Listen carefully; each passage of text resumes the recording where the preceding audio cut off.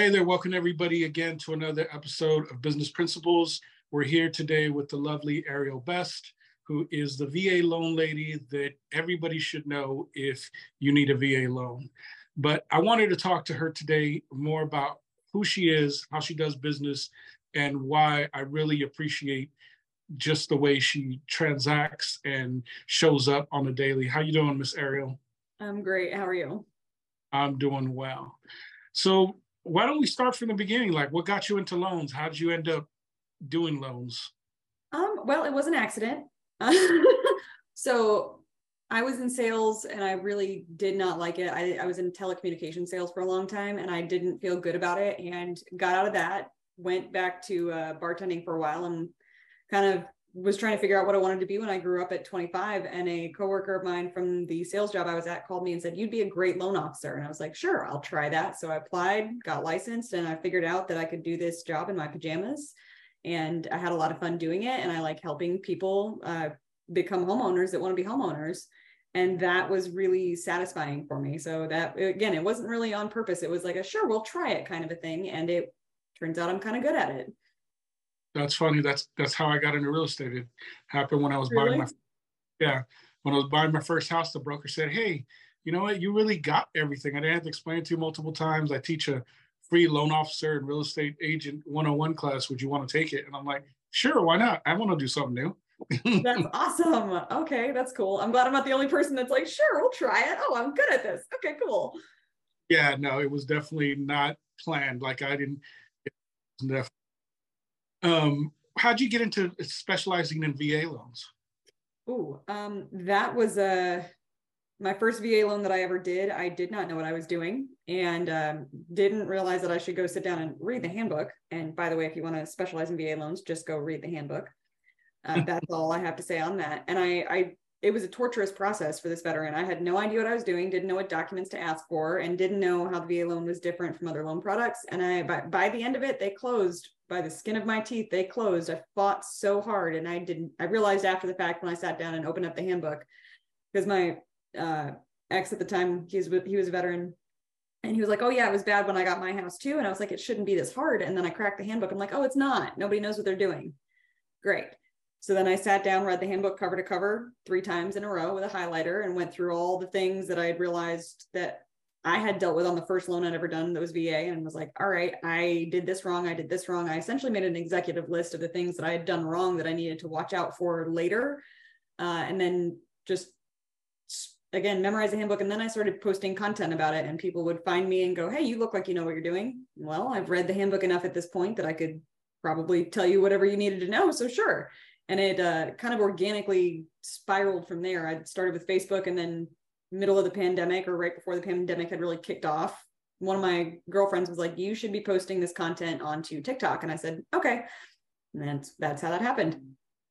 That's funny. Yeah. And I've known you for a little while. I've been watching you on Facebook and we've been friends on Facebook. And I just, it's funny how you show, like, no matter what it is, email that, talking to you live, this way or whatever on the phone, like you're you no matter what. And whether TikTok, Facebook, you're you. And I think that's a rarity, in this world today. Like, and you just truly transparent about who you are and you deliver information.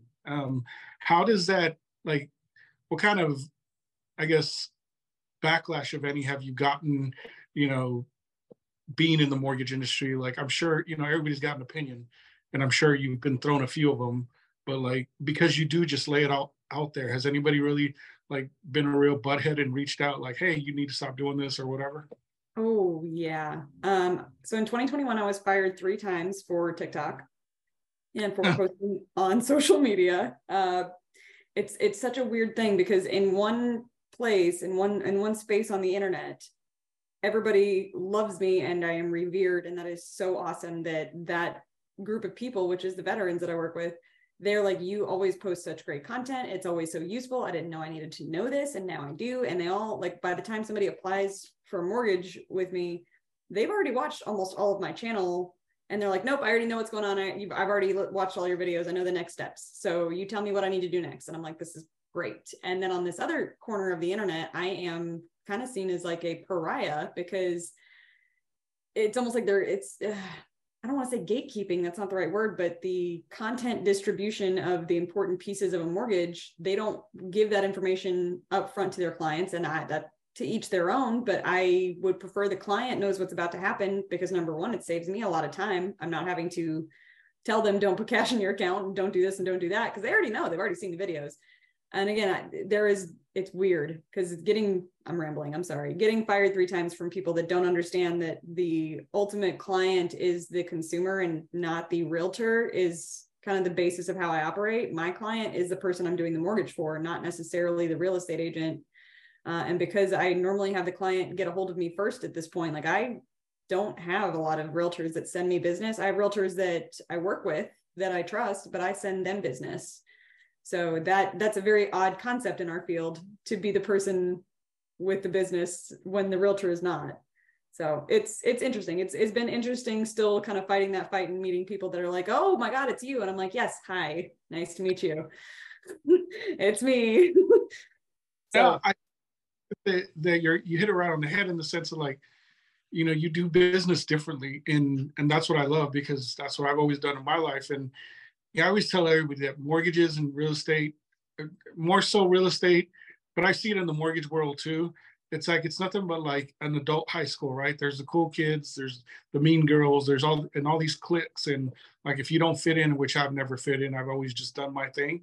Like, you're, like you said, you're either loved in one corner and you're a pariah in the other. And everybody wants to, my favorite thing, and I can say this because I am a real estate broker, that I love those posts, and I mean that sarcastically, that when people try to compare, oh, well, you wouldn't ask your doctor to take a pay cut. We're not doctors, so we'll try to compare what we do. And I think that gatekeeping or whatever is like, people want to keep this facade that we're doing these magical things. And it does take skill, and it takes knowledge, and it takes the ability to understand what you're doing. It's not anybody can write a mortgage or help through a transaction, but it's not something that not everybody can learn. I couldn't agree more. And to your point, I've had a lot of veterans that have reached out to me who are pre-approved with other lenders, and I will flat out tell them, a monkey could do your loan. Your loan is very easy. What are your concerns? And I will go through their concerns with them and just give them honest information. And typically by the end, like last night, I talked to a veteran family that already spoke to Veterans United, and they're like, we're already pre-approved, but I don't feel like I'm getting the accurate information. And I was like, okay, here's what the rules are. And before the end of the call, they'd filled out a loan application with me, and they're like, we prefer to use you because you know more about this, and your answers. And I can, if they ask for them, I'll be like, here's the handbook, here's the guidelines. But I always just read directly from the handbook what the rules are. And I will tell them, this is a lender overlay. This is where you're running into an issue. This is the difference between what they're offering and what we have available. And I let them really just get the honest information. And that is primarily, I think, the reason people work with me, is because I don't gatekeep information. Working with somebody that knows the exact thing that you need is more important to some people than somebody that gives you warm and fuzzies. I will warn my clients, I am not the warm and fuzzy type. Do not ask me to make you feel good. If it's something that is, I tell them, if there's any time I'm going to call you during the transaction and something is going wrong, I will warn you to stick your head between your knees, because I'm about to give you bad information that's going to possibly upset you. But I'm calling you with here's the problem, here's the solution, here's how long it's going to take me to fix it. I don't give out pre-approvals unless I know the loan is going to close. So I know at least the veteran is fundamentally approved. It's a property issue, and now we have to solve it. And that takes a lot of the emotions out of it for people when they're like, okay, I don't have to panic, because it's not something that I've done. It's not something that has happened with our loan. It's not something that the loan officer me has missed. It's just a situation. We're going to overcome it. And it takes a lot of stress out of people's lives when they know, hey, this is going to be okay. And giving them that subject matter expertise is so critical. This is a big purchase. You're buying a house, not a candy bar. You should be working with somebody that knows what they're talking about. No, I get it. And that is so true. And I think, it's, you hear that everybody wants to be the quote unquote trusted advisor, and you've got all these coaching programs for mortgage people, like, oh, become their trusted advisor. But very few people actually, like I always tell everybody, it's like, anybody, like you said, a monkey can do the loans. They're all there. The rules are all there. It's not like anybody's doing anything different.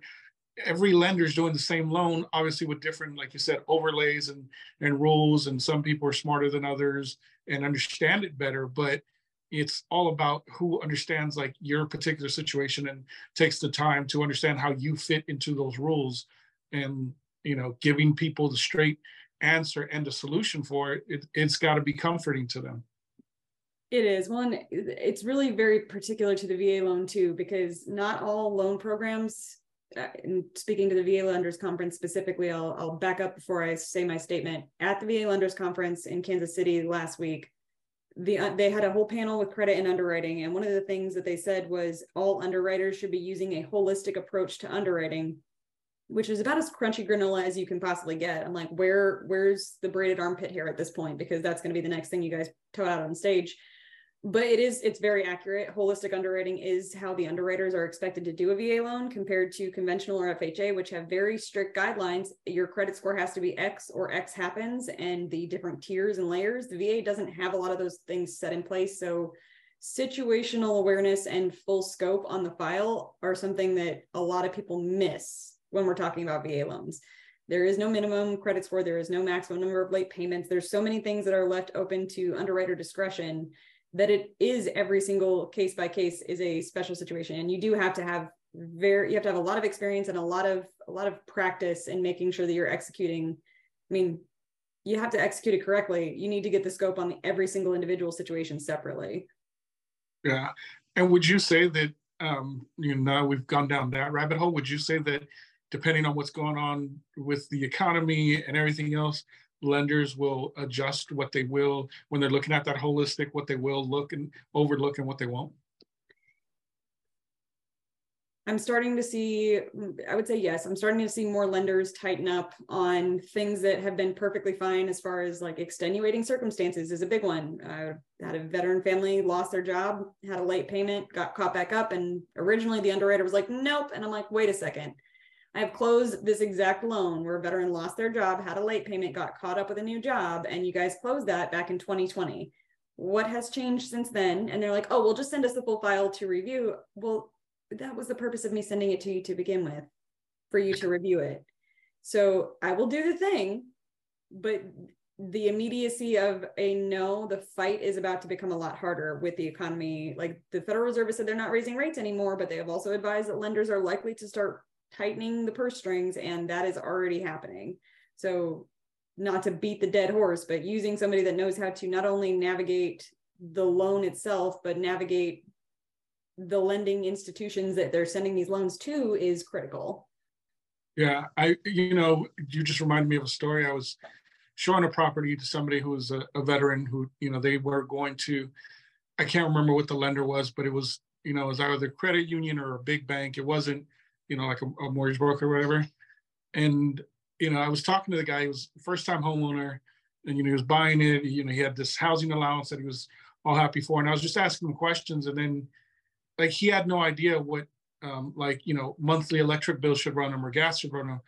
And I'm like, he was only looking at that mortgage payment. And I was thinking, like, nobody's taking you aside and just like, you've never owned a home. And obviously you don't have a resource somewhere that somebody told you, like, what's it going to cost you to cut your lawn? And like, do you find that there's a lot of, I know just in regular, there's a lot of people who aren't as educated. I know I wasn't when I first bought my first house, and there really isn't that many people that are willing to tell them the truth because they're afraid that they'll lose a deal. Oh, all the time. I would prefer, though, again, I get that all the time.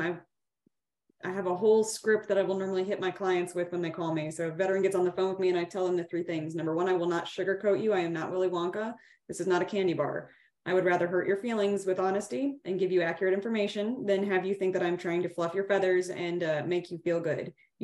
Buying a house is like active labor and delivery. Like, especially if they have kids, I'm like, do you remember when your wife was screaming at you and saying, you did this to me? That's what the next 45 days will feel like once you're under contract to buy this house. It is incredibly stressful. And as a loan officer who bought their house mid-pandemic, I cried 4 times the day I closed on my house because everything that could go wrong went wrong. It was a nightmare. Buying a house is super stressful. It is not going to be fun. You're going to want to not talk to me for 6 weeks after closing. That's fine. You don't have to. I'll call you when you're ready to make your first payment and walk you through it. Past that, you're going to block my number. I get it. I don't really have a lot of fallout though. Most of my clients are prepared because I prepare them the best I can. So they know, hey, this is your worst case payment. This is the worst case rate right now. This is not locked. This is the worst case that could happen while we're under contract. So that they know, most of my clients, if they know what the worst is, they can prepare for that versus somebody not telling them the worst and then the worst happens and then that falls out anyway. You lose that business anyway. Okay, well, now you just made yourself look like you don't know what you're doing because you didn't warn them that this could happen in advance. Yeah, no, that's crazy. So 2 topics that I didn't even think of, like I was going to ask you, but as you were talking, I'm like, you know what? It's the VA loan lady, so let's ask her. Assumption of VA mortgages. Oh, yeah. I'm sure like that instantly probably shot all kinds of, I got an opinion about that. So, you see a bunch of agents talking about it, you see all this misinformation out there. Can you kind of give us like the short version, the long version? I don't care how long it takes. The all truth right. of what okay. you're. All right. So assumptions, a VA assumption, I'm just going to crash course. This is the same thing I tell anybody that was to call me about this. So VA assumption, all VA and FHA loans are required by Congress to be assumable, meaning that someone can take them over from you. So you're taking the debt from borrower number 1, the debt on their credit, the debt that's on the legal paper, the deed. And depending if the other person's a veteran, that entitlement, that benefit, and you're just transferring it over to another party. There are pros and cons to doing it. The biggest pro, obviously, is that if you are a veteran, let's assume it's a scenario with 2 veterans. If you're a veteran and you're assuming the loan from veteran number 1, you get to keep the same rate that they originally got on that note. So if they bought a home in 2020 in, let's say, August, that rate's probably a 2.5, 2.75. That's a fantastic rate to assume. That's the benefit. That's the end of that sentence. That's the end of the benefits, is you get to keep the same rate. The cons are extensive because, and it's not necessarily cons, it's just realistically, this is what you're likely to deal with.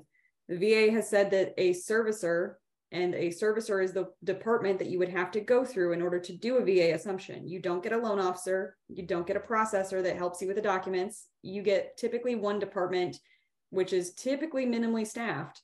And they will send you an email and you have to be able to read and interpret all of the legalese and mortgage document names and be able to figure out what they're asking for with no assistance. I have a veteran I'm helping with one right now, and they just said, we don't have a phone number for you to call. You have to go via email to do the entire process. So you have to figure out what all these documents are on your own, make sure you get them the right one. And it's a full application. It is a full credit and income underwrite when you're assuming a loan. So it's just like doing a mortgage, but with no expert to help you. And if you don't provide them a fully completed package, they cannot begin the assumption process. They are required to do the full assumption process within 45 days. But if you don't give them a completed packet, like a completed assumption packet, or there is no guarantee it gets done in 45 days. Average is between 60 to 90. And that's if you're hustling to get everything in, because you also have to have a purchase agreement drawn up by a real estate agent or an attorney. And that's just the paperwork piece of it. The other pieces to it are that, let's say that the home, the loan that you're assuming is $250,000. The purchase price is $300,000. That difference between $250,000 to $300,000, you have to come up with out of pocket, which means you have to have $50,000 cash plus your closing costs, or you have to find a home equity line of credit that is both assumable, just like the VA loan, and willing to subordinate. I have not been able to find a HELOC provider that will offer a HELOC that is both assumable and subordinates. So it is damn near impossible to find a loan to cover the difference. Most people have to come out of pocket for it. And again, it's not a bad option, but it is an option that I don't think enough people give very accurate information on.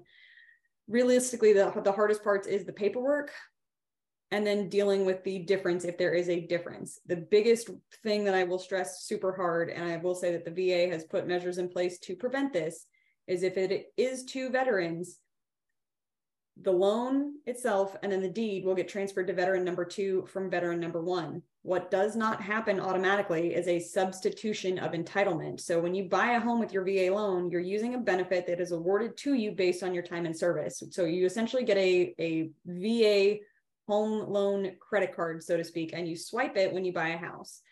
That balance that you have swiped without a substitution of entitlement form, which is included with the assumption paperwork, does not transfer to veteran number 2 unless you both sign and veteran number 2 agrees to essentially trade their American Express balance over to you. Their VA home loan benefit balance would be charged and the veteran number 1's balance would be forgiven or wiped clean. That has not been a thing that happened a lot prior to the assumption thing becoming a big thing. They put out a circular about it saying that this form needs to be checked one way or another, because what happens is if veteran number 1 does not do a substitution of entitlement with veteran number 2, they can still go buy another home with their VA loan, but they have lost that entitlement either A, forever, or B, they have to send the VA a check for the entitlement, even if that home was sold and it wasn't a foreclosure. So think about it the easiest way. If the home was $250 and they did not do a substitution of entitlement, to get that benefit back in full, the veteran number 1 is going to have to cut a check to the Department of Veterans Affairs for $62,500 after they've sold a home if the substitution did not happen. Crazy. So there's pluses and minuses to it. And unfortunately, again, because there is no loan officer, I will speak on it a lot. And it drives me a little crazy when realtors will talk about it, because yes, it is a great option, but I think that they should just be providing, this is the program, these are the bullet points, here's what you need to know before you agree to this. Because, and I'll be honest, I don't know how many people are actually following through with assumptions, but I'm assuming based on the amount of chatter I hear about it, it's probably a decent amount. I wish people were more forewarned going into it than they seem to be with the way it's marketed. Yeah, I think that, and not only the realtor world, there's a lot of people who do quote unquote creative financing groups and stuff like that that talk about this, and they talk about how you can assume things, but the biggest, I guess, red flag that you would also probably recommend or tell people, because if it's not a VA, if the person wasn't a veteran, they can't assume the VA loan, right? They can. So a non-veteran is allowed to assume a loan from a veteran, in which case the entitlement is again gone unless you cut a check to the VA for that entitlement back. Okay. So yeah, that's, and I think that's the part that a lot of people don't tell other people, right? And they, because that's I wouldn't say that's the ugliness, but it's the fact that makes the deal less attractive to the person selling the home. Right. And again, that's something that I feel like people should be having very clear conversations with people about, because you don't need to be licensed necessarily to discuss this if you are a real estate agent with a veteran who's selling their home, but you should definitely know the bullet points and the potential infractions. And where that becomes a problem very specifically is if a non-veteran is assuming the home or assuming the loan from your veteran seller, and your veteran seller is buying another home and is using their VA loan to qualify. If you let them have a non-veteran assume the loan and that entitlement is needed, you've now shot not one, but both transactions down straight out of the air, because they need that entitlement for their VA benefit to use on the next house. Nice. I've not heard of that happening, but that very well could happen. And I've had to save veterans, I've had to kill deals before where I've had a veteran call me and say, I was told I don't have enough entitlement now. All of a sudden, after everything is said and done, I'm like, no, you don't. You're completely screwed because you already closed on the substitution, or you already closed on the assumption. There's nothing you can do about this unless you want to cut a check to the VA. Yeah, I think that's, that. Do you feel that there's still it's been around forever, but do you still think that there's a lot of agents out there who don't really understand it, and who, it surprises me what I see on the realtor forums, what people actually post, in regards to not understanding loans and like, oh, they don't want to take a VA. Do you think that there's still, an issue with people not getting it, that there's nothing wrong with the VA loan? Because I know for me, as an agent, we've never, I personally love VA, FHA, those are people that are they have more buy-in than somebody that comes in with 50% down, so to me, I got no problem with them, but I know that there's a lot of people that still kind of guide their sellers, without saying so, away from those type of loans. Oh, every day, all day, every single day I'm having conversations, and I get tagged in a lot of the Facebook groups. And at this point, I don't even engage when it's a post in one of the real estate groups, because I am not going to be the voice that changes their mind. But I can tell you, and I'm so excited to share this with a real estate agent, Fannie Mae and Freddie Mac, just so all the realtors who may pay attention to this podcast listen in on this is good. everybody, a lot of realtors do not like the VA loan because they assume the appraisal is stricter. They assume that the appraisal will take longer. They assume that it is going to come in under value. There are a lot of negative assumptions. And to their credit, prior to 2019, that was an actual fact. VA appraisals were not as good as they are now. But since 2019, they had redone the entire handbook and redone the chapters on appraisal requirements and appraisal processes. And they have gotten it to the point now where not only are VA appraisals faster than conventional by 2 days, and that is a statistic. It's not an opinion. That is an actual statistic. On top of that, VA appraisals come in low less often than conventional appraisals by another 3 to 4%. Conventional appraisals come in low somewhere around 11% of the time. VA appraisals only come in low about 8% of the time. National average from 2022. And on top of that, and this is the cherry on the top of the sundae, Fannie and Freddie are both going to be sending out updates and circulars that say that they are going to mirror the VA's appraisal process for both Tidewater and reconsideration of value. So when conventional loans are going to follow VA handbook guidelines, and that's going to be the rules that get sent out in June, I can't wait. So tell me now that it's a worse loan product when Fannie and Freddie are copying them. I will wait for whatever you would like to tell me about this now. Yeah, no, that's a kicker. Yeah, I saw that you were at the VA loan conference. And I saw that there were some big takeaways you said that you were learning, and I don't know if I just missed it because I've been traveling, but what are some of the things that you took away from going there? Biggest one that about knocked me out of my chair. So condos and co-ops, a lot of problems with VA and FHA loans on those because they have more restrictions typically than conventional does. But the VA has now issued that they will be allowing for condo waivers. So if a condo has been denied or rejected by the VA to be on the approved condo list, the veteran is allowed to send in a request to waive the condo approval requirement. It's going to be like the two big things that when I talked to him about it, chief appraiser said, if it's currently in litigation for structural damage, like think about the Florida condos that collapsed, or if it is a case of discrimination where they are not allowing like a certain age demographic to buy in that neighborhood, unless it's a 55 plus community specifically, anything that would violate any of the protected classes and anything that's considered structural lawsuit or litigation, that's not likely to be approved. But any other condos that are just on the VA rejected list for whatever reason, the veteran is allowed to say, I acknowledge that reason and I do not care. I want to buy the condo anyways. And they will issue a condo waiver. That's huge. And then they have to, right? You said? Say that again? They have to be on the rejected list before they can issue, like they actually have had to apply it as a condo development approval. Right, correct. So if they were rejected and they never bothered to go back and get their approval just because, a lot of them that I'm seeing are because of occupancy, like over 50% occupancy with short-term renters, that does not matter. Nice. Well, that's for any real estate agent out there listening, I guess that would be a good source of people to go and see if they actually want to sell now, because now they can actually sell it and have a bigger pool of buyers.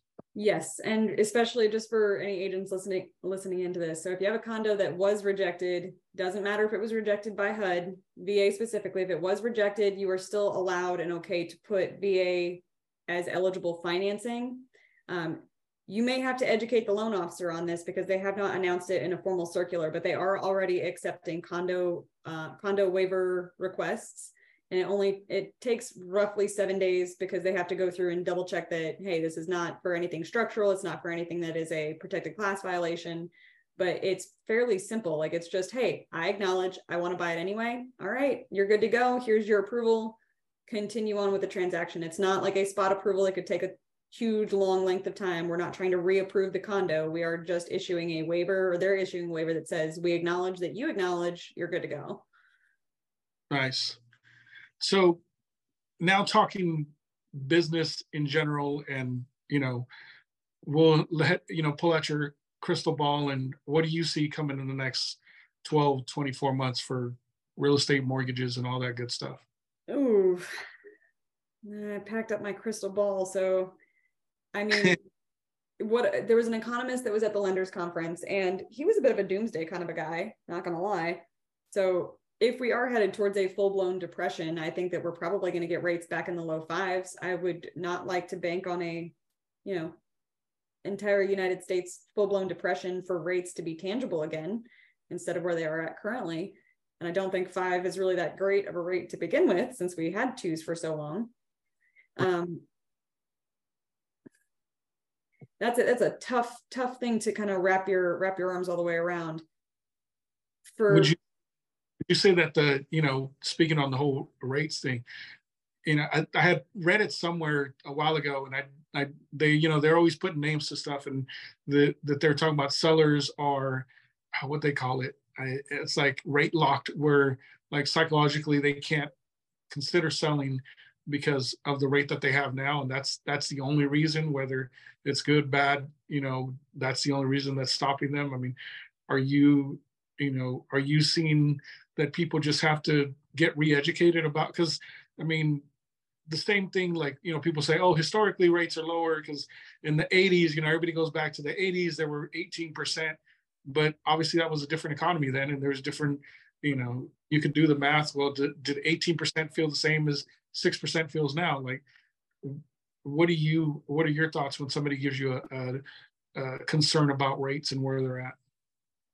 Oh, I'm going to sound so privileged when I say this. I don't get a lot of people that really buck about the rates. They know at this point, if they've been watching any kind of news and not had their heads in the sand, they know that rates suck.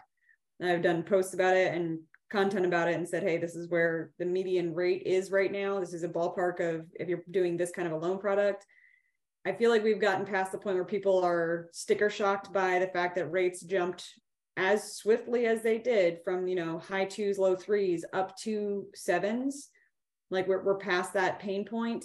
I think people are more careful with their money now. I'm having a lot of my veterans are being more diligent when they're inspecting a property. I'm seeing a lot of people willing to back out of a contract over a home not in good shape. I haven't seen as many rate concerns. They're like, am I able to refi in 6 months if rates are down? If rates are down in 6 months, and as long as we've met the seasoning requirements, yes, but I'm not going to promise you a refinance that's the entirety of my sentence when it comes to rates. A lot of my folks are either active duty or being moved for work, so they don't have a choice. They're moving one way or another, and they can choose to lose all of their BAH, their housing allowance, or they can to a rental that is poorly managed by the Department of Defense. Sorry, Department of Defense, your rental companies suck. It's like which they're picking the lesser of the two evils, buying a home with a higher rate and just sticking through it the best they can and making sure it's within budget. As far as sellers, again, a lot of the folks that I have are active duty. So those same people are also getting PCS'd, and a lot of them are not wanting to hold on to rentals right now because they are concerned about the economy. So for the pocket of the real estate that I'm in, there hasn't been a huge shift to prevent people from buying. There has been more diligence I've seen on properties and making sure that they're going into it well informed,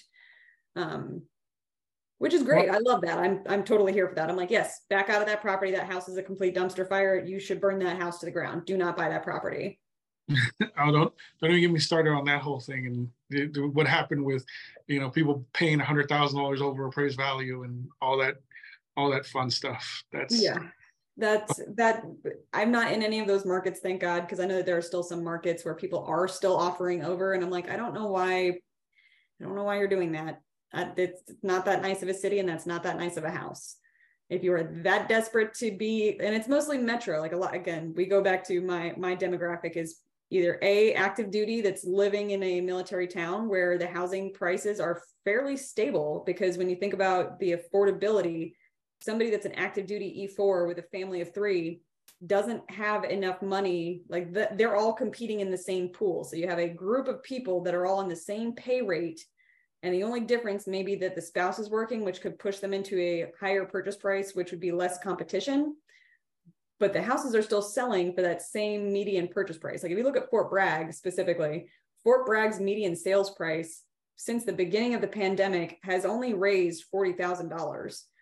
That is not a lot when you consider that the median was originally like 180. We're now up to like 230, and it's coming back down to be where that median income and where the local economy can support that sales price.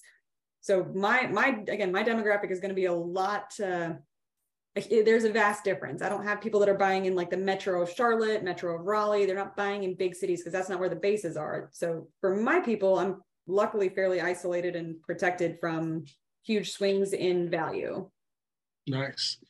So I usually talk about, I try to touch on the 4 fundamentals or principles of business that I've learned throughout my entire, life of doing business in all different, being positioning, presence, proximity, and possibility. And positioning, obviously, you're doing by, your social media, you're just educating people. So that gives you the position of authority in the sense of in people's minds that, hey, she knows what she's talking about. So you've got that mastered. I mean, did you just one day say, hey, people aren't being told the truth and this is what I need to do? Or did you like strategically and specifically decide like, hey, this is what I'm going to do. This is going to be my marketing strategy. I could be wrong, but my guess is that somebody pissed you off and you just grabbed your phone and started, rant. Somebody didn't piss me off. I will say that. So I can remember the very first list I made. And I said, I'm going to do videos about these 10 things. And I'm like, what do I do when I run out of content? And that was in 2019.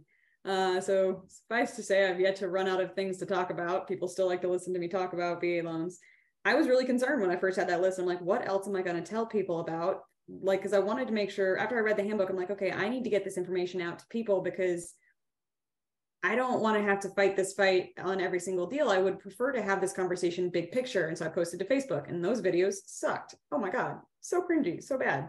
I had an intro and everything. I'm like, oh, glad we have blown up from that. So I started posting that. And then I started posting about situations that like I'm about to do a TikTok and I know that it's probably going to get a decent amount of traction. I had this horror story for this veteran where this judge who did his divorce told him he was losing his VA benefit forever. And I'm like, that is not how that works. The judge doesn't get to decide whether or not you lose your benefit. And even if they awarded the house to your ex, you realize that there's like $486,000 more of your benefit left that you can use. He's like, really? And I'm like, yes, my guy.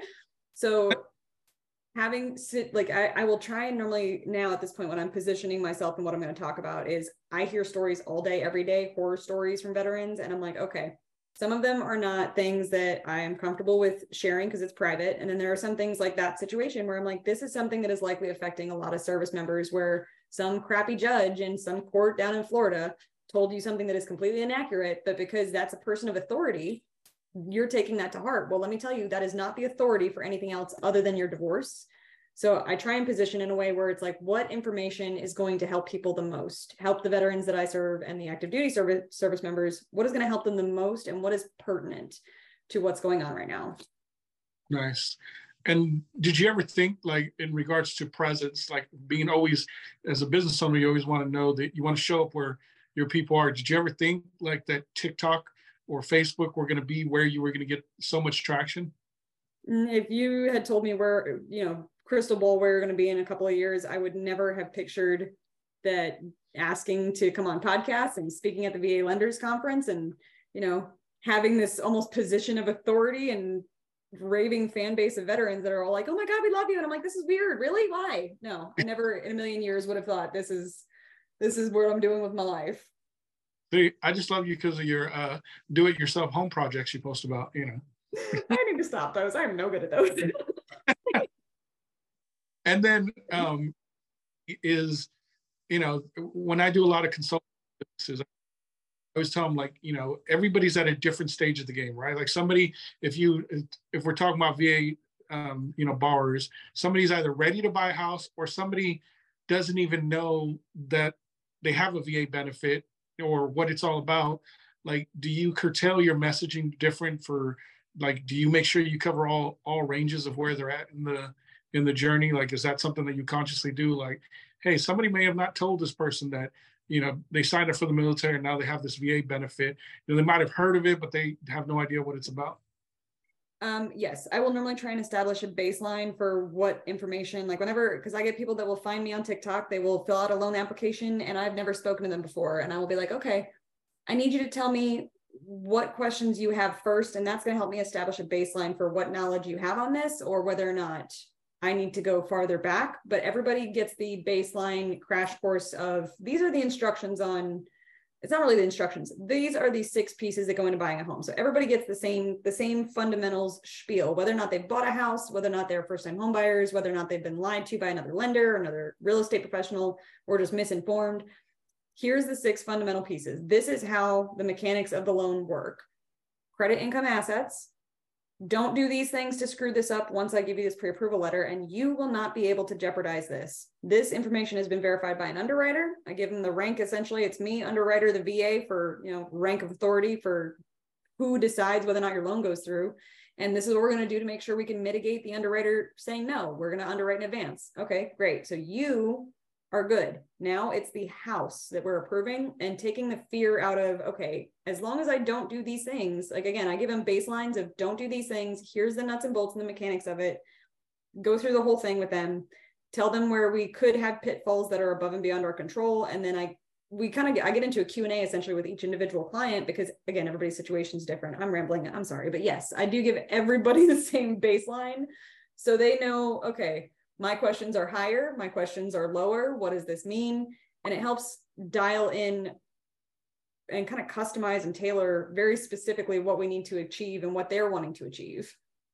That's exactly what I know. That's the perfect answer because there's too many people that don't. Like, the biggest thing that drives me crazy is in real estate, one of them, and there's lots of them, is, everybody's running around with scripts, right? And they try to give everybody the same answer for everything.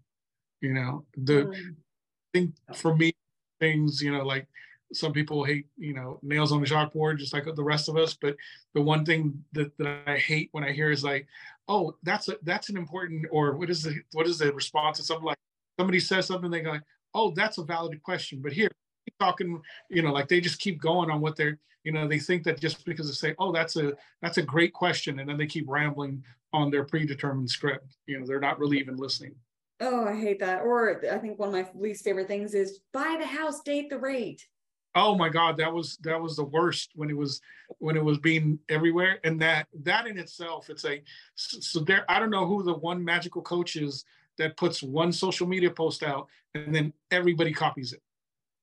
Well, and I don't know either, but I'd like to find them and shove them in a trash can, because what you're proposing by saying that as a whole sentence with your chest is, I don't care that you might not be able to afford this, you should buy a home because I'm a realtor, is the way I hear that sentence.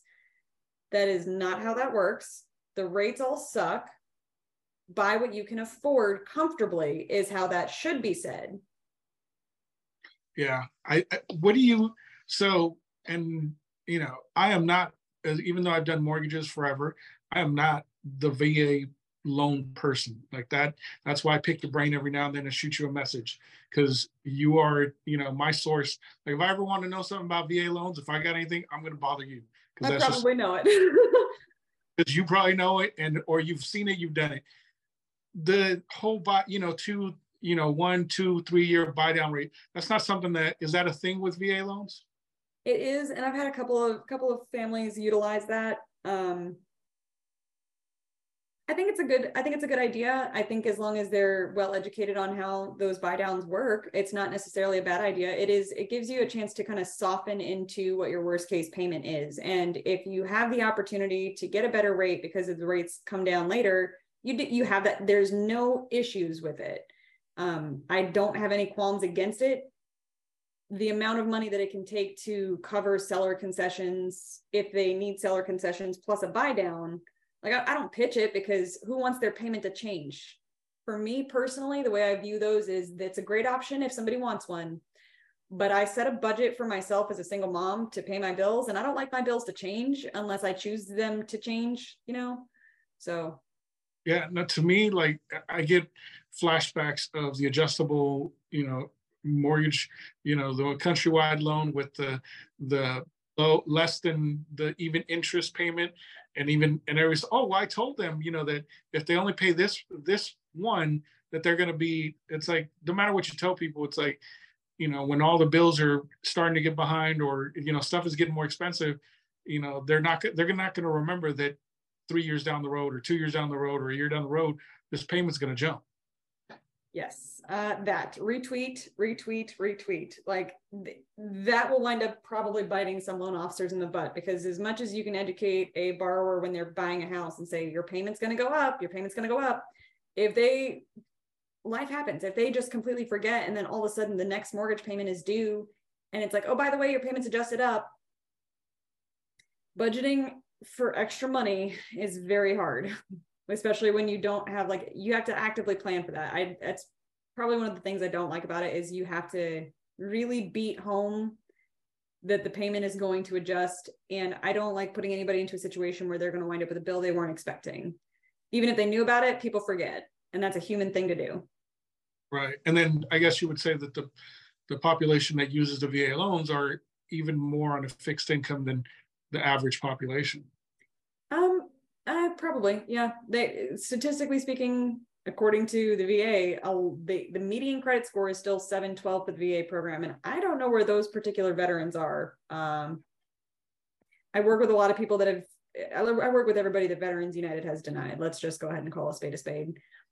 They don't have that kind of capital to play with that, and a lot of them have to be careful with their budgets. And I am very cognizant of that. So it's a great product for the people that it works for. It's not something I recommend for everybody.